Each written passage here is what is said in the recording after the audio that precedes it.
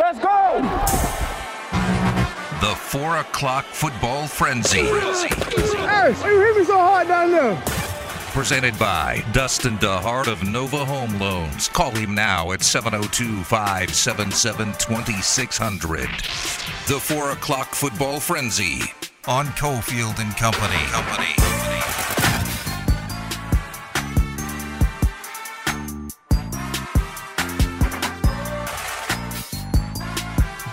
All right, here we go. Rolling on in the 4 o'clock hour. Adam Candy's here. Ari's in the Findlay Toyota Studios. So when we put together our rankings around the NFL, there wasn't much argument except for one guy, and he's not in today, on how the Bills are going to do this year. We have them as a top 5 team in the league. So we turn to a guy who is like Buffalo through and through, even a UB grad. Matt Perino covers the Bills for Syracuse.com. What's up, Matt? What's up, guys? How are you? Are you euphoric today after the big Buffalo victory last night against Wagner? Yeah, I'm flying high. It was flying high.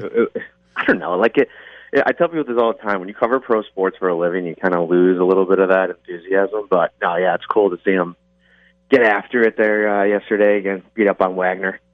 Are they going to be good without their coach? Their coach moving on to Kansas, right? Yeah, I mean, it looked good last night, so we'll see. I really like their running back. Kevin Marks was behind Jared Patterson for all those years, who got all the national hype, and rightfully so. Patterson's awesome, made a Washington 53. But Marks is a guy that almost transferred, and he's somebody to watch. Like, I think he's going to put up big numbers. Matt Perino's with us. He covers the Buffalo Bills. All right, let's get into the Bills. First of all, are they going to be copacetic behind the scenes? Have we worked out the COVID stuff? Listen, Cole Beasley's been outspoken, but I think the story that a lot of people have missed nationally is that there's been some sniping back and forth on both sides of the vax issue on social media with Bills players.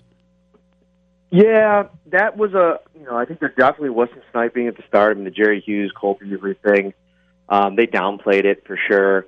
But what's made it really interesting is, like, you have just these two factions that are super dug in on the stance. I mean, Cole Beasley has a lot of support of his teammates, even though there is I think a rising number of players that are getting vaccinated. Isaiah McKenzie, who's been outwardly supportive of Beasley, just announced that he got vaccinated after being staunchly against it. And then Sean McDermott and Brandon Beane, I mean, they banged the drum all off season long about how important it is to do it. And I think they kind of, without saying as much as like Ron Rivera did in Washington, they kind of just threw their hands up and said, listen, we've educated these guys as much as we can. We're just going to try to put our heads down. They know the consequences if something bad happens. And it'll be interesting to see. But Beasley was, I personally liked Cole Beasley. Like, I've had interactions with him in the locker room going back to 2019. As a journalist, as somebody that talks to these guys every day, I've enjoyed all my conversations with him. I mean, there's some stuff that I think he's wrong about, but he's obviously pretty settled in. So they got to figure out a way to get through this season and not have him make this be a problem. They seem pretty confident, he does anyway, that they can make it work, but we'll find out. I guess that brings me to a question about Josh Allen that maybe not on the field. Maybe it's an off the field thing, because so much was made last year of the leap that Josh Allen took to become one of the elite quarterbacks in the NFL. Sometimes that comes with being the locker room leader, and sometimes it doesn't. But is this a situation where Josh Allen and or someone else as a leader of the locker room needs to bring these guys together? Because you just said, understandably, Sean McDermott and Brandon Beane at some point throw their hands up, and it feels like one of those things where the players almost have to bring themselves together as much as any coach or executive could.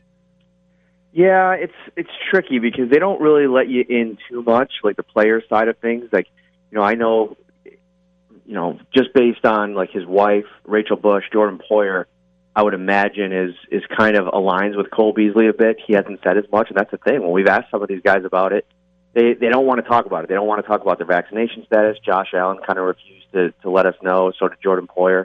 And so, I think that it's kind of a thing where, their support, they're rallying around Cole Beasley in a lot of ways. And whoever else on this team isn't vaccinated. I mean, Star Lotulelei, a guy who opted out in 2020, was a close contact for a staff member that popped last week. and he had to be out of the building for 5 days, along with Beasley, Gabriel Davis, who's a second-year young fourth-round draft pick wide receiver, who's also obviously aligned with Cole Beasley in the thinking, and Vernon Butler as well. And you don't really understand the thinking. So I think that they think that there's a maturity, there's a unity in the locker room. I mean, they are a close group. I mean, you go back and a lot of the success they had last year, I think, was because of that, and they think that's going to push them through. But I think that even the people that are supportive, the one thing that I'll go back to is Cole Beasley gets it, he gives it to somebody.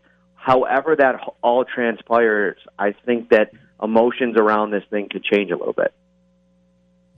Certainly some potential for volatility there. To the on-field questions about Josh Allen here, Matt, I read some really good analysis in the offseason talking about not only how Josh Allen improved, but how Brian Daboll, the offensive coordinator, adapted to some of the analytic improvements that he could make and some of the strengths of Josh Allen. Is there another level for Josh Allen? Is there another step for him to take, or is that just a matter now of maintaining what he did last year? I think there's two things that I'd bring up when talking about what the next step for him is. I think, first of all, he's still got to try to tame the beast within when it comes to the emotional side of things when he plays the game. I mean, he gets hyped up. He plays Frank Sinatra before games. That's worked a lot of the time. And I think last year, not dealing with road crowds, I think probably helped him a little bit.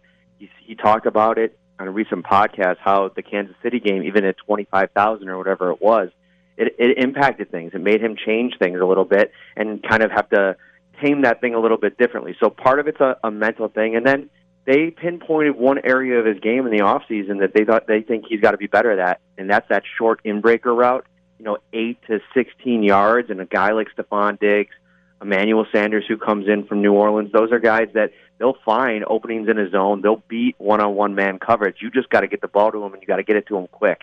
And we saw in the Green Bay game, they were playing against backups, so you don't want to overreact to it. But they threw it 15 straight times in the preseason, to open the game. And a lot of that work was coming in that short to intermediate range. And, if that's something that's going to be how they attack teams this year, where, Josh is actually hitting some of those tougher, shorter throws, which I think is where he struggled a little bit more last year than maybe even was covered. That's when I feel like you unlock a whole other piece of it, because that opens up the deep part of the field too. And I think Sanders will unlock a lot of that, because I think he brings some downfield attack like John Brown did, but at the same time, he's much more well-rounded in terms of his style. Like, he plays more physical. Like, I think John Brown a lot of times got bodied at the line of scrimmage, and you lost him on the play. You saw that late in the season last year. And obviously, things have already not worked out for him there in Las Vegas. So I think Sanders is a big upgrade. It's just about, can he stay healthy at 34?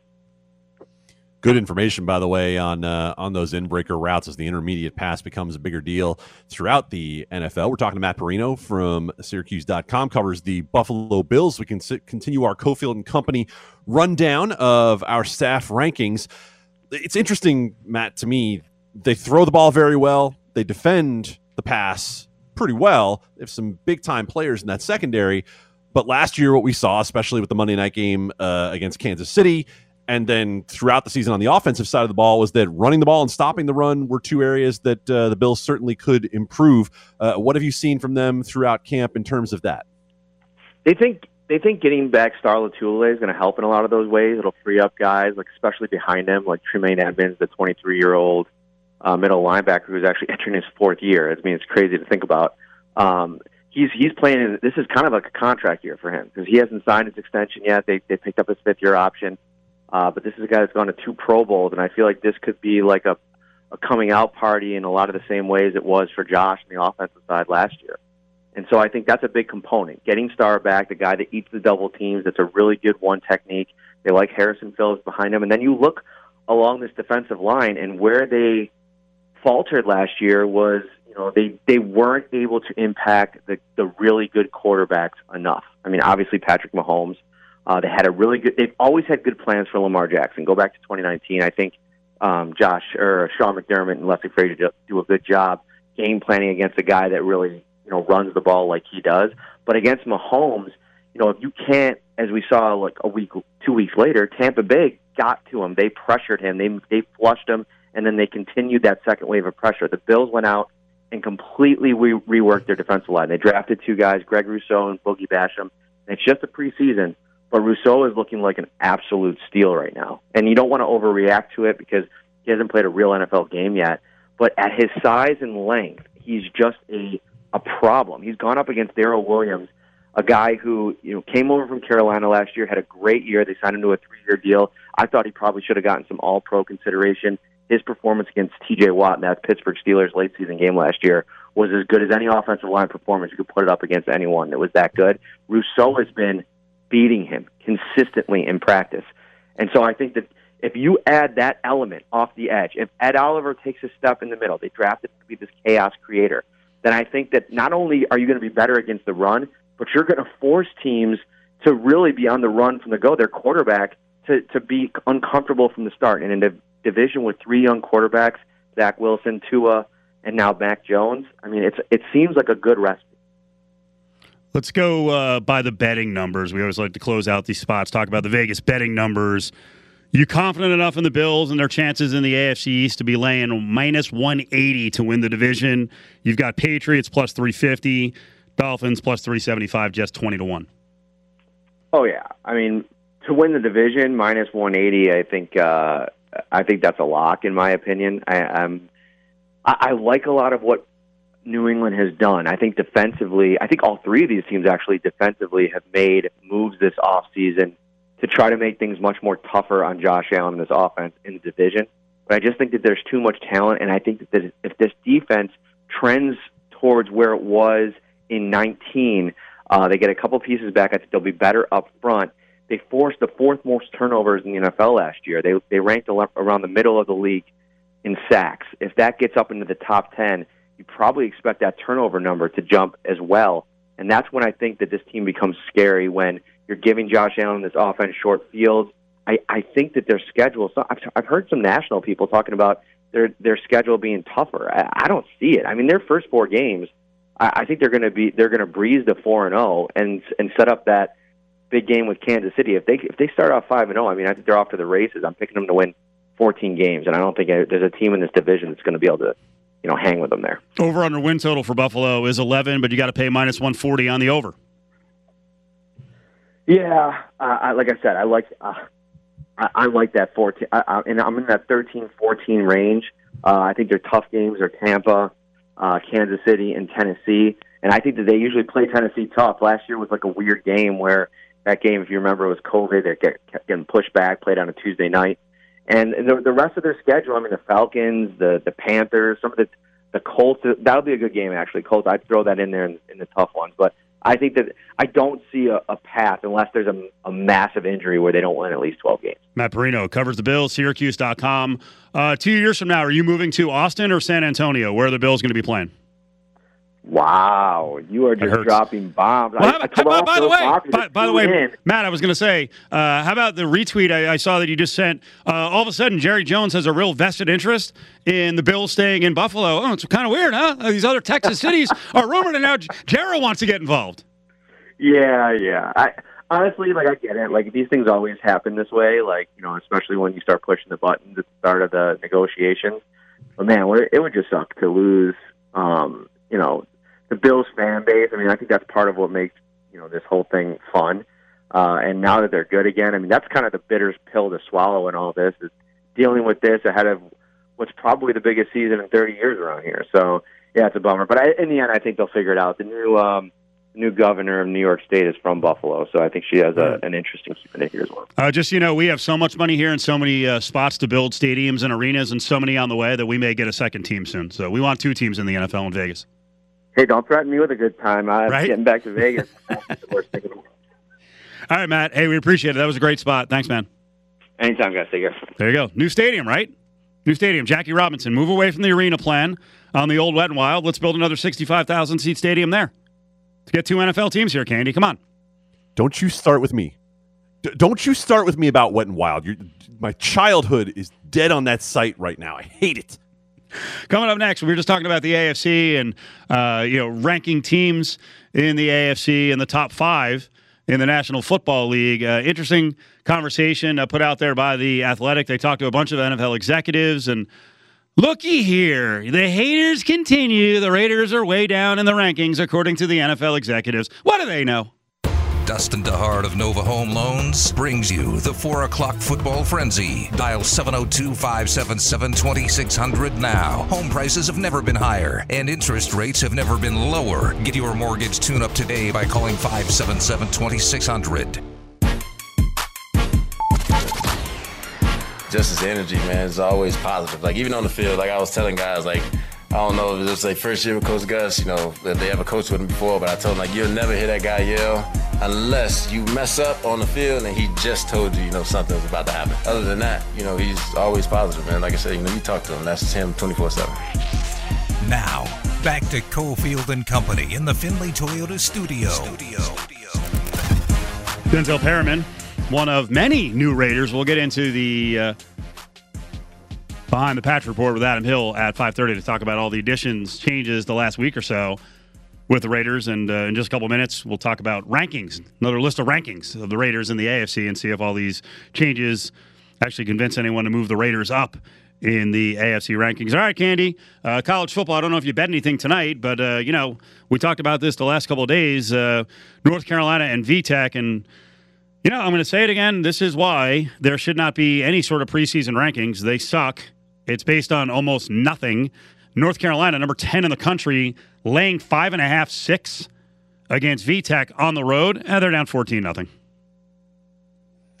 By the way, 5.5, 6, which by the time we got to kickoff had flipped basically 7 points through to Virginia Tech. So amazing. You know, I mean, look, there's a lot of hype around Sam Howell. There's a lot of belief that they can be a team that challenges in the ACC. But here's the thing. We talked about this multiple times in the last couple of weeks. Home field advantage is back. And Blacksburg is one of those places where home field advantage is real and it's spectacular. Our big headline story, but we'll hit it here if you haven't heard it. Our big headline story in the 5 o'clock hour is going to be the latest rumors, and they're more than rumors, because it looks like BYU, Houston, Central Florida, Cincinnati.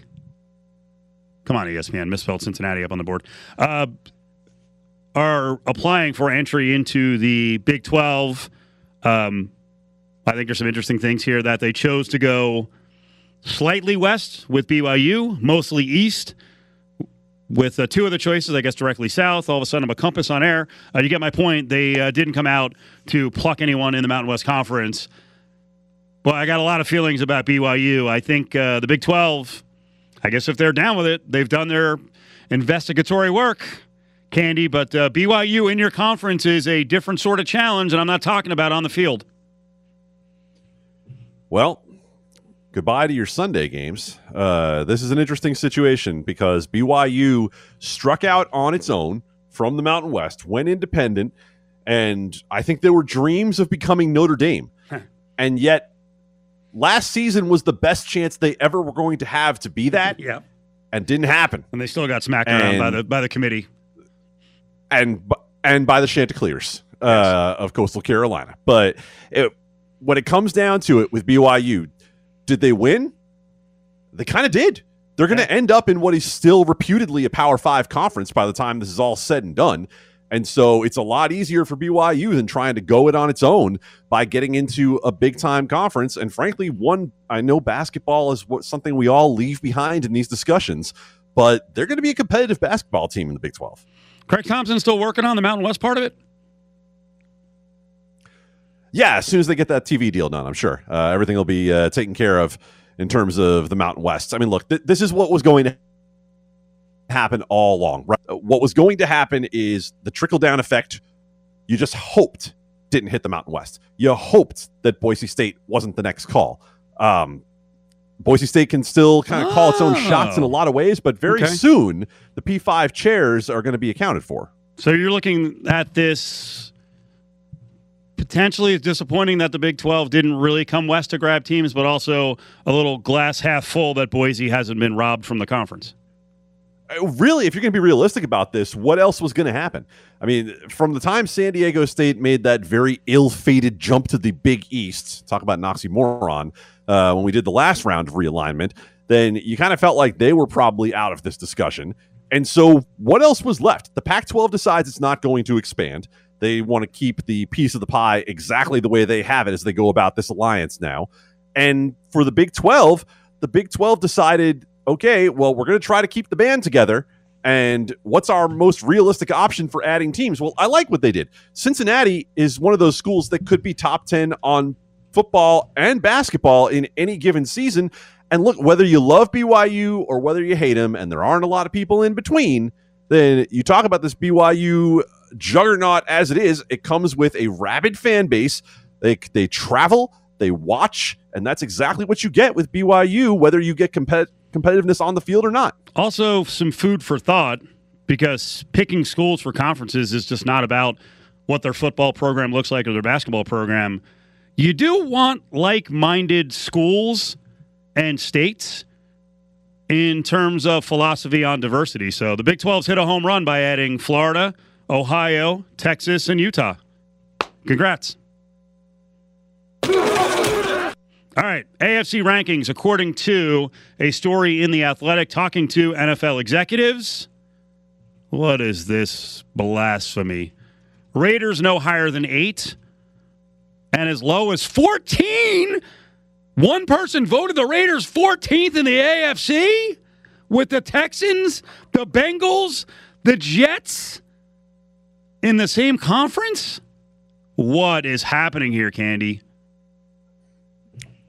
No, I got into journalism to avoid math, but I believe if 8 is the highest that the Raiders ranked in any of those executives who were polled, I think that means no one thinks they're a playoff team because there are only 7 who get into the playoffs. 8, 10, 12, 13, and 14. This is the quote that they selected for the little blurb about the Raiders from one of the 5 voters. Quote, I could talk to you for hours on my opinion on the Raiders and how they have botched roster management and resource allocation. Everything that I feel like is wrong and how not to run a team, I feel like it's been done there. They have invested in safeties, gone out in free agency and spent on linebackers, traded away elite talent going back years. Wow. It goes back to what we've talked about, that if you're going to give John Gruden full control, then you take the good, which is his ability to run an offense, with the bad, which is seemingly everything else about running a franchise. Did you write out your top 16? I didn't really need to write out my top 16. I mean, do you want to ask me who? You're welcome to ask me any team who I think are they ahead of or behind the Raiders. I'll give my 16-1. You ready? Texans, okay. Jaguars, Jets, Bengals. That's 16-13. Broncos, Patriots, Steelers, Colts, Dolphins, Raiders 7. Let's go. How many of those teams you want to go one-on-one with? You want the state of the Steelers, the state of the Colts, the state of the Dolphins, who you said you think are going to maybe take a step forward this year? Dolphins are a clear playoff team if they take a step forward this year. Yes. You, sir, are, I guess it's true. You are the Sunshine Man. Come on, the Texans, the Jaguars, the Jets, the Bengals are all 6 wins or worse. The Broncos are essentially on the same position they were in a year ago. Poor quarterback play and a coach who's in over his head. The Patriots just punted on actually winning the AFC by going with a rookie quarterback. The Steelers have a quarterback who's 200 years old, not a great offensive line, and a diminished defense. The Colts have Carson Wentz and his lack of availability. Yeah, they're all behind the Raiders. The Colts are fundamentally better than the Raiders at, I'd say, just about every position except quarterback. The most important position. Fair. Okay. If Ben Roethlisberger is, I don't know, thinner and healthy, then I think he's on par with Derek Carr, and I think that roster is still in pretty good shape all in all. Yeah. The Dolphins, the Jets, the Bengals, the Jaguars. Look, I get it. most of those teams are going to finish behind the Raiders ultimately. If you ask me right now, I'd say the Raiders are probably about 9 or 10. I'm higher on the offense than a lot of people are, Right. but I'm probably as low on the defense as anybody could be. I will say, if you were to fire a touche at me when I'm looking at quarterback as a primo position, when it comes to the Raiders as high as number 7 in the AFC, the Colts, the Steelers, the Patriots, I like John Gruden, but all three of those teams have guys I trust more at head coach. Yeah, and Bill Belichick is also someone you trust more at GM. So the Patriots ultimately are in a spot where they have a similar situation in terms of the coach being the one who manages the roster as well. I'm going to tell you this. If one of those teams you mentioned, if one of those teams like your New York Football Jets or the Jacksonville Jaguars finish with the same amount of wins as the Raiders this year, or let's say within one, I won't be shocked at all. Oh, really? Giveaway time, 364-1100, 364-1100. Caller 11, you will win a Port of Subs football tailgate tray, and you qualify to win a new Yeti cooler. The giveaway is brought to you by our friends at Port of Subs and also Finley Volvo Cars in Las Vegas. 364-1100, Port of Subs football tailgate tray. Caller 11, 364-1100.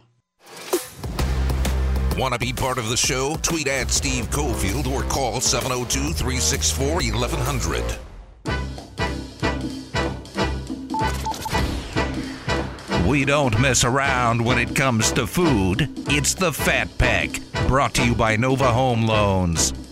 And there's wine already.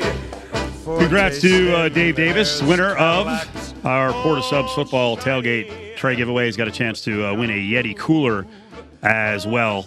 Ken, do you ever go to school with anyone along those lines of Dave Davis? No, I did not. Nothing? No one with the first and last name matching up, basically? No, I mean, I once worked with a guy named Pedro Taco Taco. Shut up. That was a nickname. It wasn't Taco Taco. On the name tag. So it's printed by Human Resources where I worked. That's official. No, printed by HR, very large corporation where I worked in this city. I went to school with a Brian O'Brien. That's intense. Yeah. Yes. What's the nickname? O'Brien Brian? Like what you call him? Well, that was the real name, Brian O'Brien. I realize. I'm just saying, like, good. To troll him in some way, like, no. or is this just like name someone you went to school with day? I was very mature as a youth. I did not mock on anyone. Oh yeah. Oh, I would expect nothing less. This has all been a recent development. But I think it's all coming around. I'm going to stop knocking on people. I will. Trust me, I will. Really? Yes. I hope you enjoyed that radio show you had for a while. I know, right? You had a great question, and it really stymied me because I'm not a massive fast food person, but apparently there are stories out there, and we saw it happen during COVID where, most dining rooms were closed at fast food joints, and now what was the norm during COVID shutdown may become the norm moving forward, and we can't actually sit there and, I get the meats. I can't eat it in Arby's. What's going on here? I'm sorry. You, sir, are restricted to only one comment in that vein. You are only allowed to say 21 pounds of meat. Yeah, that's Other a than good that, point. you're not allowed to say anything about I have the meats. You stop right there. Chick-fil-A closed a couple thousand of its dining rooms, and they're debating whether or not they want to reopen them. It was a COVID development, and it got me thinking, what was the last time I actually sat down in a fast food restaurant to eat pre-COVID? Like, when was the last time I thought to myself, this is where I want to consume the food? Like, if I'm on a road trip, I just want to get it in the car and go. I don't want to waste time sitting. No. I mean, sit somewhere else? If I'm going to sit somewhere, I might as well be sitting in a moving car getting where I'm going. Road trip? That kind of road trip. Okay, because I was thinking the road trips that you do as a broadcaster, those are actually the times I will sit in a fast food place. I'll go grab a fast food meal if it's within walking distance of a hotel, bring a computer and prep a little bit. I like the fast food dining room. There are sights to behold and goodies to enjoy. Agreed on the second. Love to know what sites it is you, sir, are trying to enjoy. I guess all of that maturity about mocking people has gone out the window. I don't know that I've ever really thought to myself, this is the place I want to sit. I'll give you an example. There is a Chick-fil-A not far from where we usually stayed going to Colorado State. And even when it was like cold and snowy and terrible. That's right. I still grabbed my food and brought it back to the hotel because sitting in the hotel lobby still seemed preferable to sitting next to the ball pit. There's a Taco John's right near that hotel. I love that. That might have been the last place I sat and had a meal. Those little potato things, you get like 500 of them. It's great. Hot coffee and a breakfast burrito. Let's go. So put your money where your mouth is, Cofield. Go sit inside some fast food dining rooms around Las Vegas. I'm in too much of a hurry when I'm here. That's the problem. See, this is sort of a depressing deal. We don't have to live our lives on the run. Can we not take 20 freaking minutes to sit there at a fast food joint and enjoy the food? Would you really still enjoy it the same way, though? Like, if I am within, say, 10 minutes of home, and I'm probably going to wait till at least I'm within that 10 minutes of home to stop for the food, I'm going to bring it home and just enjoy it at home.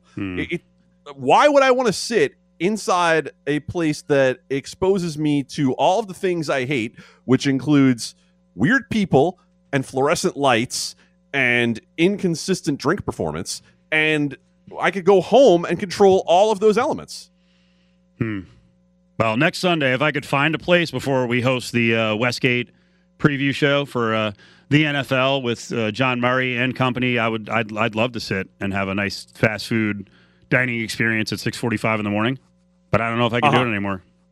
Yeah, You're delivering the bad news. Have I ruined it for you? I'll tell you what. You bring the Egg McMuffins, and we'll sit in the Westgate parking lot, and I guarantee you will still get all of the sights you want to see sitting in the Westgate parking lot at 6:45 on Sunday morning. That's a good point.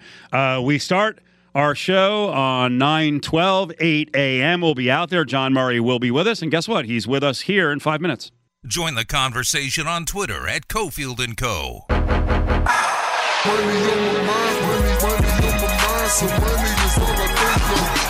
It's Cofield & Company's Eye on Sports Betting with John Murray. All right, here we go. Cofield, Candy, Ari, John Murray. What's up, John? How are you, buddy? I'm good. Steve, how you doing, buddy? I'm good. I'm real good. Nervous, man. We got another year on tap. Our NFL preview show on Sunday mornings. We're so glad the Westgate has chosen to bring us back. Very excited for next week's start.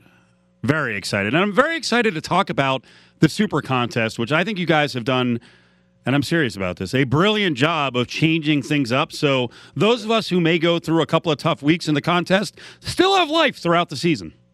Absolutely. You know, we've got 9 in-season contests now within the overall contest. So week 4, we'll start a new 3-week contest. Week 7, we'll start a new 3-week contest and a new 6-week contest. You're really getting 10 contests. All you got to do is buy in once, one-time fee of $1,000, and you're good to go all season long. And if you blow up the first few weeks, it's no big deal because you got a chance to make money, wipe the slate clean early and often throughout the season. We should mention, and I beg your forgiveness if you already mentioned it, we should mention that the prices dropped a little bit too. Yeah, we knocked it down from $1,500 to $1,000, and all the money that's coming in is going to be paid out to the players. There's no administrative fee. I think it's good. We've gotten really, really positive response from people to the new Super Contest wrinkles that we put in for 2021. So we're expecting to do pretty good business. They told me that they hit 1,300 entries early this morning. Nice. And I saw a lot of people signing up when I was out there a little while ago. So I think the last week there's always a big rush. You know that. So we're expecting to have some pretty good numbers this year. For procrastinators like myself, the deadline is? Next Saturday. I wouldn't recommend that, Steve. You know, even for a procrastinator, I'm also a procrastinator. I haven't signed up for any of the contests that I'm going to do either. Ooh. So I don't want to stand up here and talk down to people. But don't wait too long.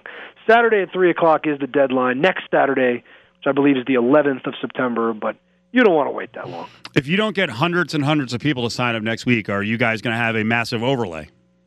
No, we won't have an overlay. We've gotten enough. We've got enough entries to cover all the in-season prizes. I know that's a popular thing to market overlays, but I'm not going to mislead the people, Steve. I'm not like that. There won't be an overlay. Okay. John Murray's with us. Westgate. Can we talk some college football? Sure. I love college football. I'm watching college football in my office right now. I'm watching a barn burner here between North Carolina and Virginia Tech. Yes, I just made sure to jump on the value. Maybe not. North Carolina plus 7.5 in play. The Tar Heels have not gotten off to a good start, and they were highly touted with a big-name quarterback on the squad.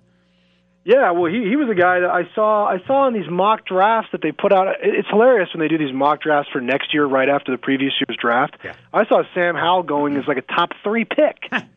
I don't know. I mean, there's a long season ahead of us, of course. We're talking on September 3rd, but a dubious beginning to Sam Howell's Heisman campaign here. Virginia Tech up 14-0. North Carolina just got the ball back 11 minutes to go in the third quarter. John, we know a lot of people will be focused on the Georgia and Clemson game tomorrow. What's your read on the game, and what have you guys seen in terms of the action so far? We saw some sharp guys taking Georgia when it was over 3 at them. They were taking 4, taking 3.5 with the Bulldogs. Now that the line has settled a little bit at Clemson -3, it's a really good two-way game. There's a lot of money coming in, both those teams. I don't know that I can remember a better Week 1 matchup in college football. I can't recall ever having 2 top 5 teams playing against each other. I think one year Alabama and Florida State played on this day, and Florida State was ranked really high, but we all knew that Alabama was going to kill them. Whereas in this game tomorrow, this Georgia-Clemson game really could go either way. Major implications for the college football playoff. I'm excited. I think tomorrow's going to be a huge day of college football at the Westgate. And speaking of Alabama, they open with Miami in a game that I know earlier on was probably more 16-17, has moved out beyond that in favor of Alabama. Are you guys expecting the usual Alabama crush before kickoff? And what do you think of their prospects against Miami? You know, you always get this onslaught of Alabama thrown into parlays. The number on Alabama has been pushed up a little bit. Like you mentioned, it was like 16.5, 17. We're at 19.5 right now, and I don't think it'd be surprising at all if it went even higher than that. Another really popular option, people like to lay Alabama first half in these situations. We've got Alabama -11 in the first half. The people that don't want to lay 20 points in the game, sometimes they'll just play the first half because, hey, why not? It's easy to cover an 11-point spread in the first half. Beyond that, I want to dig into a game that might not be as popular, but I know out here we'll be paying close attention to with the Nevada Wolfpack taking on Cal, and we get our first look at what could be a really, really good Wolfpack offense. What do you think about the Nevada side? What do you think about their ability to maybe make some noise this year? We've seen some money actually come in against the Wolfpack in that game so far. A lot of tickets on Cal. Not enough to move the needle, to have us move the number. The number is settled in at Cal -3. It's staying at Cal -3 for now, but it looks like right now that the Superbook, the Westgate at least, is going to be rooting for Nevada. Most of the supports come in on the Golden Bears. John Murray's with us, Westgate. So let's go rapid fire. We'll bang through a bunch of games beyond the ones we just talked about. Where are the Sharps? Are they on it at all on this Wisconsin-Penn State game? The number seems big to me, 5.5 Penn State dogs. Haven't seen anything in that game that I would I'd really classify as sharp money, at least not here. But Penn State looks like they're a semi-popular dog. We actually need Wisconsin right now. Wisconsin -5 in that game. Looks to be the marquee game of that morning, the 9 a.m. slate. We need the dog right now. That might change. We got a long way to go between now and tomorrow morning at 9 a.m., but for now, we're rooting for the Badgers. A little more hardcore in the Big Ten. Indiana, Iowa. Number starting to move to 4 on Iowa. Yeah, and that's where the money's really showing up on Iowa in that game. We went to 3.5, 4, briefly touched 4.5, back to 4. Iowa -4 in that game. Indiana's getting a little bit of hype in this preseason, though, so we'll see. That should be a decent two-way game for us. This is super hardcore in the Big Ten. Illinois has got the game under their belt. UTSA is actually a UNLV opponent. I have no idea if anyone's playing this game. I see it's dropped down by about a point. Illinois is 4.5, 5. Yeah, we're at 5 right now. We were at Illinois 7. That was the highest we got, but the money came in on UTSA. I guess the bettors are thinking Illinois' win last Saturday had more to do with the ineptness of Nebraska and Scott Frost than was a feather in the cap of the Illini. Boy, I've seen several betting shows today with betting experts and newly minted betting experts. Loving UCLA. I immediately went to my phone app, LSU. I took them -2.5. Well, UCLA is a bit of a trendy, like quasi sharp guy play for sure. We've had a lot of money come in on LSU. I mean, I know that Clemson, Georgia is the big game tomorrow, and it'll probably end up being the biggest handle game when all's said and done. But for now, we've got more money on that LSU-UCLA game than any other game on the board. We need UCLA big. I hope those newly minted gambling experts are right. As much as I would like to joke about them, this time I hope that they're right, because it looks like we're going to need UCLA pretty big in that game. Tons of volume in that game. Really, you've got 2 games tomorrow night, Georgia-Clemson, UCLA-LSU, with a lot of action, close point spreads. It could be a monster night. If I want to bet Arizona, I'm guessing I should wait until tomorrow afternoon, because they're expecting over at Allegiant like 45 to 50,000 BYU fans. Right now, the number's 12.5. What are you seeing in terms of the betting on this one? I think you're right. I mean, we've got about a 6 to 1 ticket count on BYU. The only thing that would cause that number to go the other way would be if a really sharp group came in on Arizona. That obviously could happen between now and tomorrow night. But the public is going to be on BYU. Look at the time slot too. That's a late game, 7:30 kickoff here in Las Vegas. All the parlays are going to be running from the morning and the afternoon into those night games, especially a night game like BYU. Unless some wise guy group comes in on Arizona, that number is going to go up for sure. If you're going to the game, you might want to wait and bet on Arizona at the end. John Murray, Superbook USA. One more time, John. Give a pop to the contest. The contestants have to get in by the end of next week, but it's back. It's better than ever. You guys have broken it up. This thing is awesome. And we dropped USA. You know, we're just Superbook now. God, I'm always behind the curve on this. We dropped USA. We're the artist formerly known as Superbook USA. There you go. Okay. Or if you want to just call us Superbook, that works too. Super contest. Sign up right now. We're open until midnight tonight, midnight tomorrow, 11 every other night, all the way up until Saturday at 3 o'clock for you procrastinators out there. Don't recommend doing that. 5 picks a week against the spread, 9 in-season contests, 10 contests for the price of 1. It's going to be good. I can't believe I'm saying this. I can't wait for next weekend and NFL to be back. August was boring, man. I'm ready to get back to business. There will be a special appearance. He'll do the Sunday Morning Football show. Adam Hill will make a special appearance on the opening show. You must be thrilled about that. Absolutely tremendous. I hope that I get to be on that show. I think Jay Kornegay is going to do that week one show. Right. That's right. And when I tell him that Adam's going to be there in person, I got a feeling I'm going to get bumped. But I'll come watch. I'll come be one of the gallery. And I'll take a peek and listen in. In the end, you know that Adam, when he's on, Adam Hill, he programs the show. So I don't know how your summer conversations went. You guys break bread a lot. I don't know where the relationship is right now. I hope it's good.